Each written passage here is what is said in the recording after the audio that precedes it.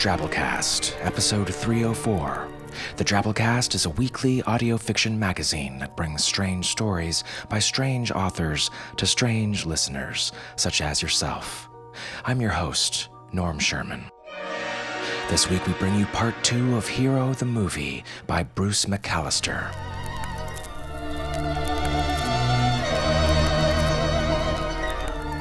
When we last left our hero, once upon a time, Rick Rowe, champion of small-town McCullochville, the man who stopped the mutant locusts, the future had not been panning out the way Rick thought it would have for a man destined to do great things.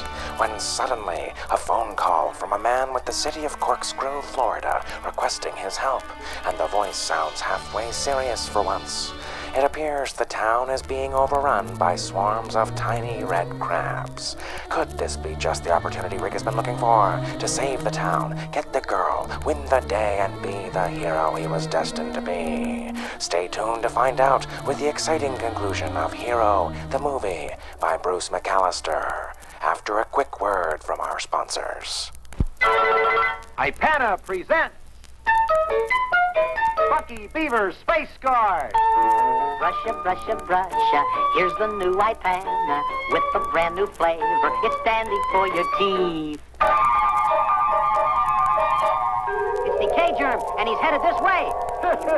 I'm gonna make cavities in everybody's teeth.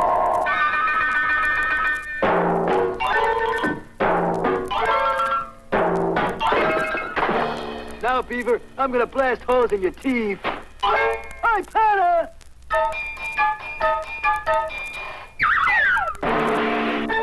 New Ipana knocks out the K-germ's best of all eating brands, including fluoride toothpaste. Brusha, brusha, brusha, here's the new Ipana with a brand new flavor. Knocks out the K-germ's best. Fresh, clean, and minty, you'll like it. New Ipana toothpaste. Watch out, Beaver. The K-germ is going to make holes in your teeth. And now for part 2 of Hero the Movie by Bruce McAllister.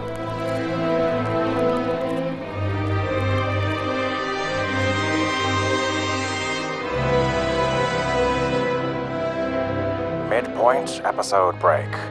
Or How This Call Will Change Rick's Life.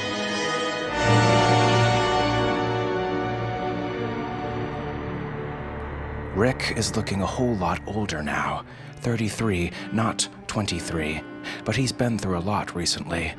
And he's right, this phone call is going to be important, though not in the way he imagines. Rick takes the money the Mayor of Corkscrew has wired him, and he flies to Florida, feeling his oats, full of hope. He's met at the airport by one of Mayor Delameter's staff and driven to his hotel, the old but clean and dry Swamp Hotel in downtown Corkscrew. The next morning, he's out at the edge of town where Main Street runs along the Corkscrew Swamp Sanctuary, and he's surveying the marching battalions of Gecarchodia natalis, little red forest-dwelling crabs about the size of your palm that are migrating as they do each year, though not usually in such numbers, through the town, back to the swamp to breed. And they're taking their sweet time doing it. The mayor and half of his staff are present, the local press is present, and so is a woman, early 30s too, who doesn't seem to fit this South Florida scene. She's dressed somewhere between Banana Republic and LL Bean, attractive and confident, but understated, and she stands off from the group with her arms crossed and an amusement on her face that he finds disturbing. No one bothers to introduce them, and Rick doesn't ask who she is, though he can't ignore her. "Well, what do you think, Mr. Rowe?" the mayor asks. "What can we do about this little problem of ours? We can't touch their breeding grounds in the swamp. They're protected." "What are their natural predators, Mayor?" Rick answers, giving it his best. "They don't seem to have any, Mr. Rowe. Not enough to matter." "That's not possible," Rick answers. "Every animal this size has, or once had, or would have if you moved it somewhere else, a natural predator. That's a basic scientific concept, Mayor." The mayor, his staff, the press, and the other citizens present look at each other and shrug. No one looks at the woman in Birkenstocks. "Coons?" someone says at last. Rick freezes. What? Raccoons, Mr. Rowe, the mayor says. Yeah, someone else says. I've seen coons eat them. They'll eat crayfish, frogs, even a hefty turtle if they can get into one. Well, there's your solution, Mayor, Rick says. Everyone looks at everyone else again. They're willing to believe. They just need encouragement. How much does a raccoon cost? Hell, someone says.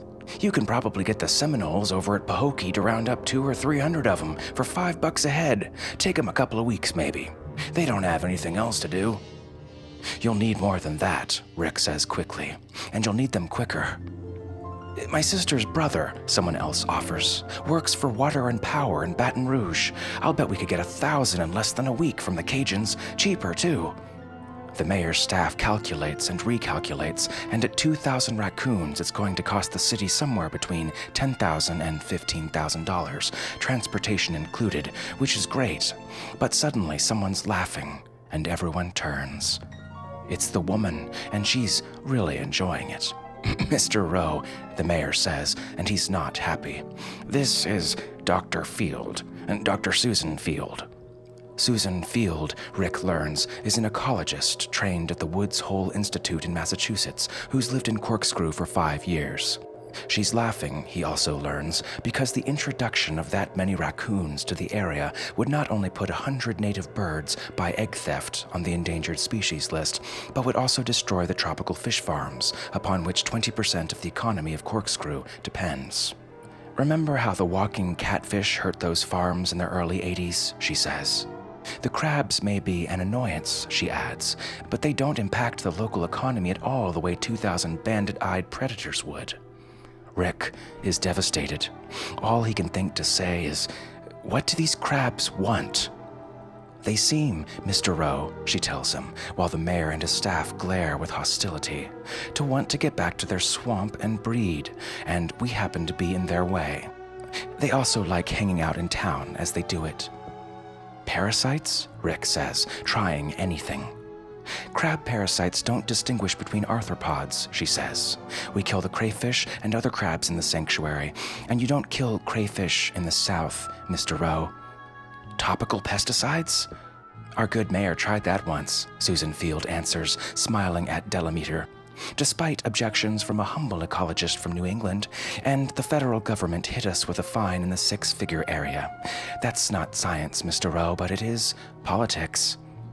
I'll need, Rick mumbles feebly, to think about it. I'd like to spend tomorrow looking at whatever reports and what other documents you may have on the history of the problem, Mayor. Good idea, Mr. Rowe, Susan Field says, still amused and very unwilling to let him off the hook. Why did he ever think this would work? He flees to his hotel room, sits on his bed, stares at the wall, and when night falls, makes his way to a bar just outside of town, cap pulled down to hide his face. Then, these things happen. Susan Field tracks him down at the bar. It's a very small town, word travels, and he's the only one with an LA Lakers cap. She even shows compassion. Rick isn't yet drunk, but he's certainly doing his best to drown his sorrows in gator piss beer. She makes chat, telling him a little about herself, her graduate work in wetlands ecology, the politics of environmental issues in the South, safe things to talk about. And then she asks him about himself. He hides the truth. More accurately, he lies.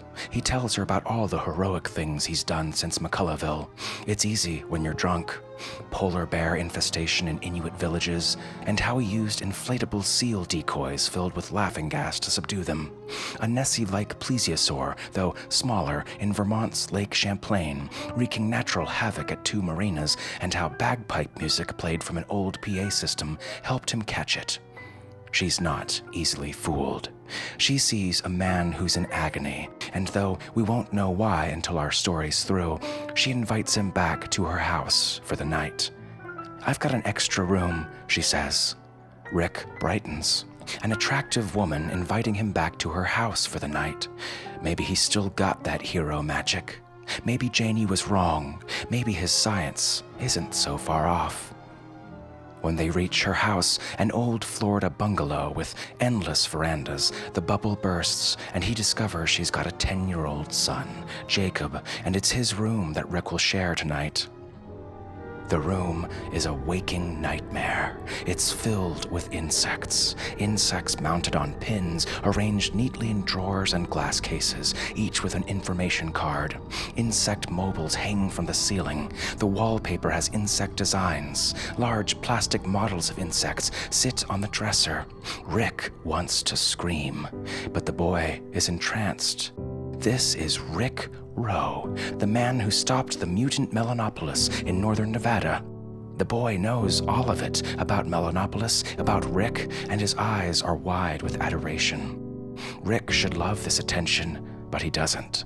He slips away to use the bathroom, and when he does, he overhears Jacob whisper to his mother, "Don't tell him, please, Mom." She smiles. "I won't, not unless you want me to." Susan retires to her bedroom early. "I'm an early riser, you two have fun," as the wimpy, chunky, bespectacled Jacob bombards him with questions and takes him on a tour of every species in the room.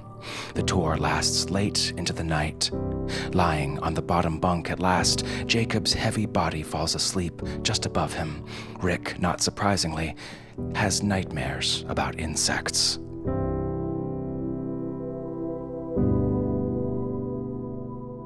Rick remains in Corkscrew. He remains in Susan Field's house, in fact. She insists, and the intensity of her insistence is a little scary. But he has no place else to go, and there's something real, something human in this little world with its bug-collecting 10-year-old, this female PhD who teases Rick mercilessly, but somehow affectionately. This town with its crab problem that seems not to be much of a problem after all. It feels, strangely, like home. He gets a job as a driver for a local water bottle company, and he learns who this woman really is. How Susan Field, still a graduate student at Woods Hole, came to study the ecosystem of the Corkscrew swamp, wore her bug-proofed Birkenstocks and Baffin swamp boots dutifully, and on her very first day in town met Joshua Covington, liberal politician born somewhere in Florida, so he said, relocated here just before she arrived, 10 years her senior, divorced one son. How, though she'd never imagined herself a stepmother, she'd stayed, married him, and they'd spent half their honeymoon talking about ways to save the swamp. How Joshua Covington died in an auto accident 3 years earlier. How she was the only one Jacob had left. And how soon after, the chubby boy, who obviously loved her, took up bug collecting. As she tells him these things, she won't look at Rick, and he doesn't know why. Her eyes shift away as if she doesn't want him looking at them. He hears something in her voice, too, that makes him think she might be lying. But about what? Her life is obviously the way she says it is, and she seems honest. What would she lie about? As he works beside her in her home office, Rick learns what the new millennium is really about. Not the stopping of alien blobs with fire extinguishers or giant locusts with food pheromones, but politics. He learns that the mayor, going on his 5th term of office and always re-election conscious, wants the little red suckers with pinchers stopped because the more powerful among his doddering constituents are annoyed by them. They're not a physical threat to the citizens or an economic burden on the county. They're a natural phenomenon, and after each yearly migration, their little red exoskeletons lie fading in the sun, crushed by car tires, toyed with by curious pets, even turned into god-awful tourist souvenirs by local craftsmen. But they're an embarrassment to the businessmen of the town, the ones who live in the big colonial homes, and because they are, the mayor wants them stopped.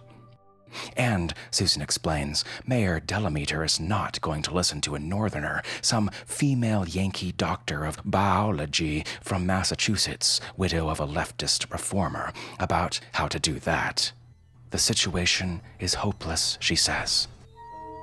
Rick turns moody, homesick for something he can't even articulate, and Susan takes him to a 50s sci-fi horror film series at the local Corkscrew Theater, a theater straight from the Blob.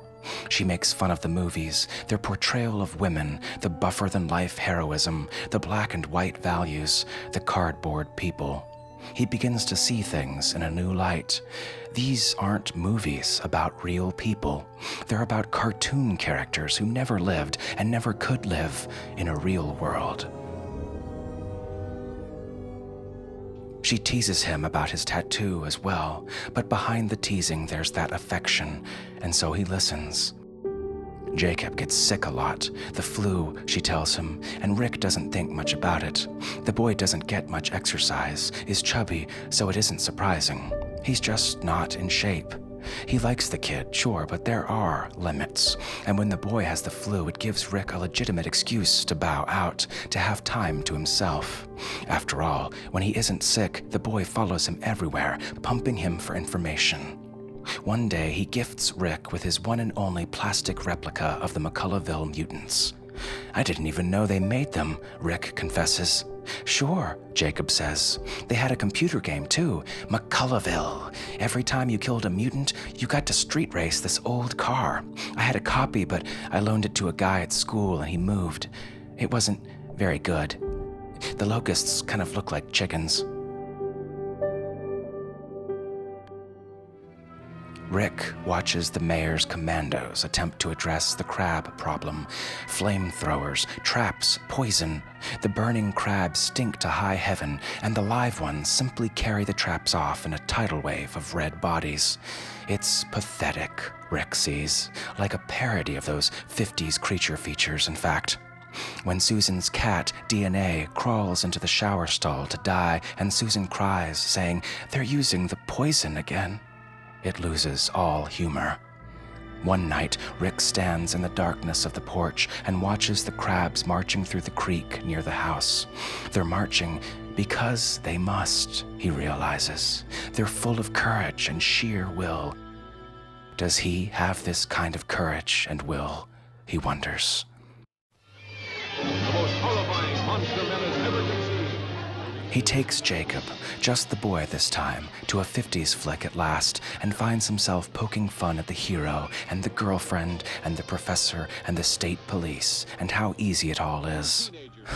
If life weren't worth living, it wouldn't be so hard, he hears himself saying, amazed. As he sits there in the theater with Jacob Covington, he knows he's discovering what it means to care about someone who needs you and doesn't have the power you do. It feels good. It even makes him feel, in a calm, quiet way, like a hero. The boy loves him. The boy falls asleep with that big, goofy moon face with glasses on his arm during their third movie in a row, and Rick doesn't wake him even when Rick's arm falls asleep. When the lights come on, Rick sees a rash on Jacob's arm, one he hasn't seen before. He'll mention it to Susan when they get home. But as they leave the theater, he looks at Jacob's arm again, and the rash is gone. Was it just the lighting in the theater? As they walk down Main Street, checking out the shops, they stop to buy t-shirts. Rick buys the boy one with a bug on it, a bright big beetle. It feels good to do it. Jacob buys him a t-shirt with a bug on it too, a giant millipede, and Rick must wear it.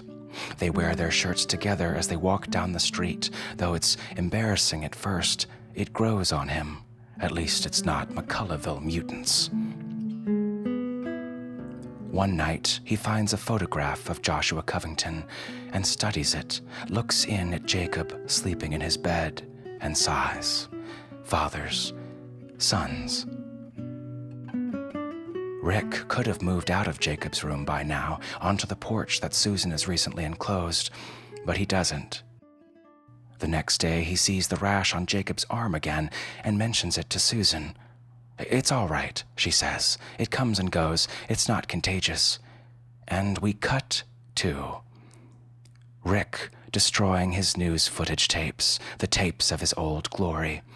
He's got a smile on his face. Acceptance, at last. Some peace.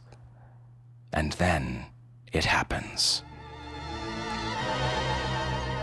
They're all watching television in the living room. Fireplace, everything, in Susan's house. It's been a busy day on the water bottle route, and another 2 hours, Susan and Rick together at the office of the Save the Swamp Club, which Susan helped found. A news bulletin interrupts the regular broadcast. "They're coming out of the sea at Galveston," the announcer shouts. "What are?" "The aliens, of course." Looking like aquatic triceratops with rubber horns, they're swarming from the Gulf of Mexico and bringing the wrecks of old boats and airplanes, the detritus of the Bermuda Triangle, with them. And they're mad as hell. Global warming and the Gulf currents have cracked their stealthy underwater domes, and they're pissed, ready to tangle. Shots of fleeing Galvestonites, shots of dripping creatures the size and color of M1 tanks, and it's all real. "It's happening again," a voice says. "A chance for that old glory." He resists. Hasn't he learned anything at all from the past few months? From Susan, Jacob, and her world? He's one man, one human being, a mortal one at that, and there's a world for him here in Corkscrew, a home, a family. Vanity rears its head like a cobra, but he resists. "Great," he says at last, grinning. "The aliens are ruining the beaches in Texas. So what?" Susan and Jacob laugh too, but it's a nervous laugh, and Rick doesn't know why. He notices Susan's elbow. The light's dim, but he could swear the elbow has the same red rash. Is he imagining things? Is this some mental trick, some odd residue of his PTSD? "You don't have that rash too, do you?" he says to her before they turn the lights out. "No," she says quickly, and she's right. When he looks at her elbow, the rash is gone. The next day, the first fax arrives on Susan's home machine. "Mr. Rowe, we need you," signed, the Mayor of Galveston. And another the next day, from the Office of Emergency Services in Texas. "You are needed." And cell phone messages, real ones, one from the Federal Emergency Management Agency, one from the Miami Herald. "Word is that you've been approached about the Galveston crisis. What are your plans, Mr. Rowe?" Cell in hand, Rick folds. He stands before Susan. "They need me," he says. "They really do. I've got to go." His heart is beating like a railroad track. It's McCulloughville all over again, and he's got to live his story. He's got to. Certainly, she'll understand. "A man's got to do what he's got to do," he says. Someone once said that. Someone in a movie, he's sure. "It's not real," she says. "Of course it's real, Susan. It wouldn't be on the news if it wasn't real." "I don't mean it like that." "Then how do you mean it?" When she doesn't answer, he says, "I was hoping you'd understand." He's angry. If she really cared for him, she'd understand, wouldn't she? "Maybe we need you, Rick," she says quietly. "Come with me, both of you," he says, brightening. "We can't, Rick. It's not our story." She turns away. Jacob has the flu again, and she's got to take his temperature every hour on the hour. Doctor's orders. Finally, he says, "I'm sorry." "Don't worry." She's looking away, as always, but making it easy for him. "I'll explain to Jacob what's happened. He'll understand. You'll still be his hero." Rick takes the old Ford pickup that's been languishing in Susan's garage for years and speeds towards Galveston. You'd think he'd be on a freeway at least, but he's not. It's a highway like Route 66, and the billboards have the old brand names and slogans again. "See the USA in your Chevrolet," and "No closer call than Burma Shave." And the few cars that pass him in the night are just as old as his. The broken line down the center of the road mesmerizes him, and his life flashes before his eyes. We see what he sees. McCulloughville, his parents, Buddy Blaylock and his car, Susan, Jacob, Chi-Chi Escalante. We see all of the versions of Rick Rowe we've seen over the past few months. Something's happening to Rick as he drives. We're not sure what, but it's important. Finally, he sees himself as a locust, alien, wide-eyed, exoskeleton shimmering blue and green. And somehow, it's all right. He stops the car, pulls a U, and drives back. When he arrives at the house, the doctor is there.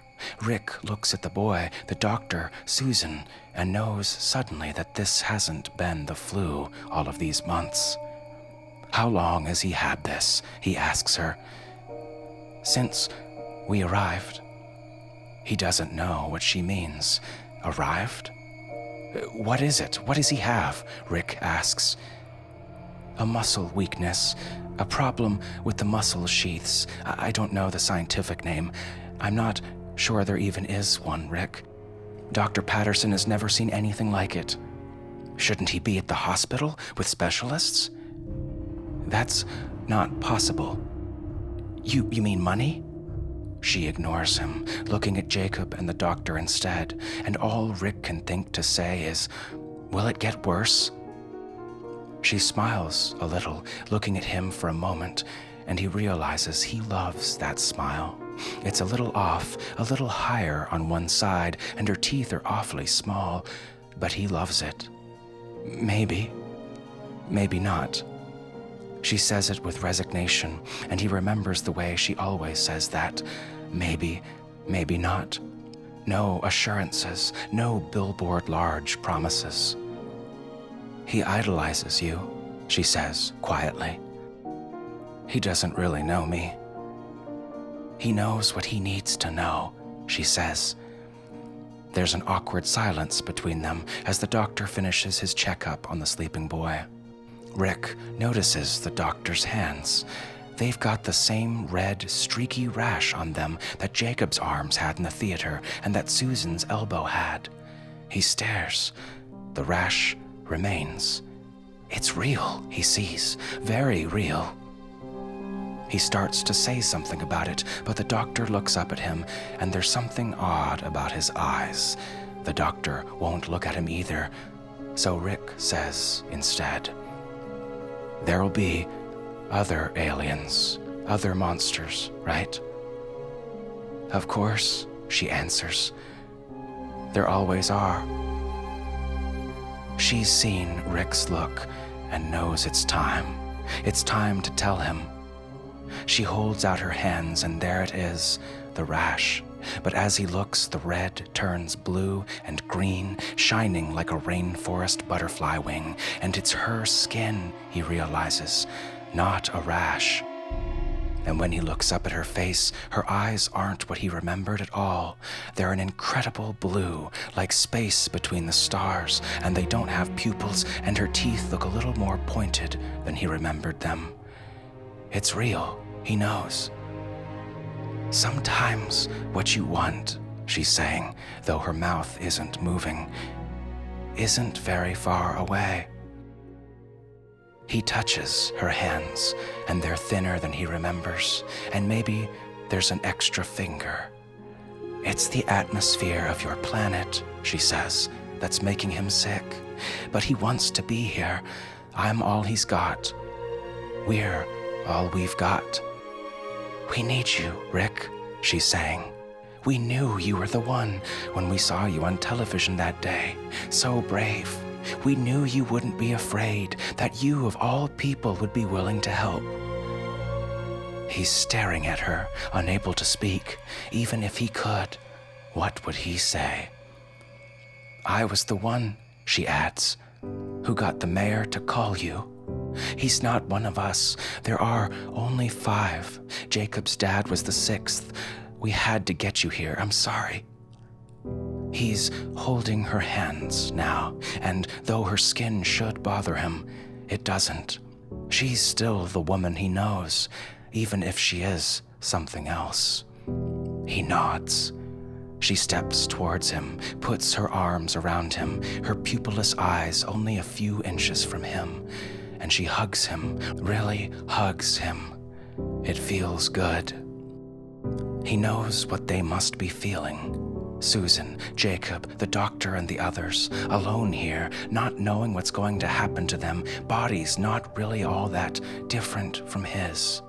After all, we come from the same galactic seed, don't we? A voice says, the one that always talks like this. I'm glad you didn't go, she says in his ear, this time with words, and he's hugging her back now, a real honest-to-goodness hug between two beings who have become good friends and who may yet, God and anatomy willing, become lovers.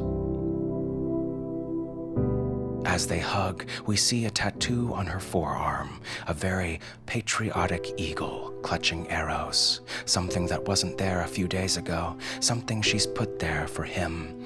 And this tells us that whatever else she might be feeling, whatever else she might be, she loves him. And isn't that what really matters in a universe or a movie like this one? We fade to blue sky, or stars, or a newborn baby, or whatever else feels right.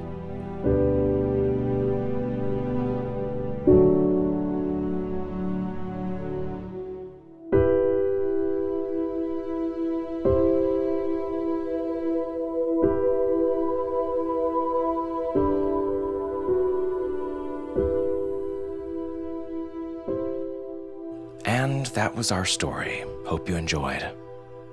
I love this story. I think it's a story for a lot of Gen Y and millennials out there, about trying to find your way. It's a story about hunger, about coming to terms with reality, with false expectations, and with ourselves, picking which battles to fight, which monsters to destroy, how to feel happy and be a hero on your own terms, rather than living some other story, something black and white and buffer than life, where people are cardboard and bugs and blobs are big and getting bigger because they just can't stop eating. But you can only support so much in Earth's gravity, and at some point, big things must come crashing down. If you enjoyed this week's story and all the production oomph that went into it, consider making a donation to the Drabblecast to help us cover our costs. It's easy to do so, and we appreciate anything you can give. Just hit up www.drabblecast.org and find support options off to the right. Remember, if you sign up for $10 a month, you get access to Drabblecast B-Sides, our premium content feed with more stories and good stuff each month. We've got another great story by Bruce McAllister waiting there for you right now.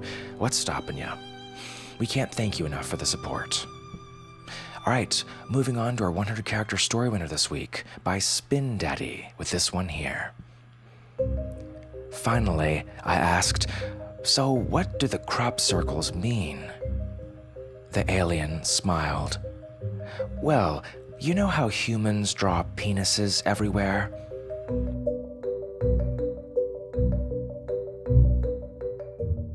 100-character stories, not counting spaces. We call them twabbles. We pick a winner from our discussion forums each week and post in our Twitter feed, @the Drabblecast. Follow us there if you do that Twitter thing.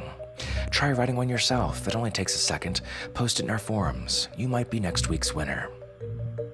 All right, folks, that's our show this week. Remember, the Drabblecast is produced with the Creative Commons Attribution Non-Commercial No Derivatives license, which means don't change it, don't sell it, but feel free to share it all you like. Write us a review on iTunes if you have a minute. Blog about us. Tell a friend. Spread the weird. Special thanks to our episode artist this week, returning for the second week in a row with another fine showing, Joe Bosch. Joe's an illustrator, designer, and comics artist living in Somerville, Massachusetts. Or so the legends say. You can find a link to him and his work in our show notes.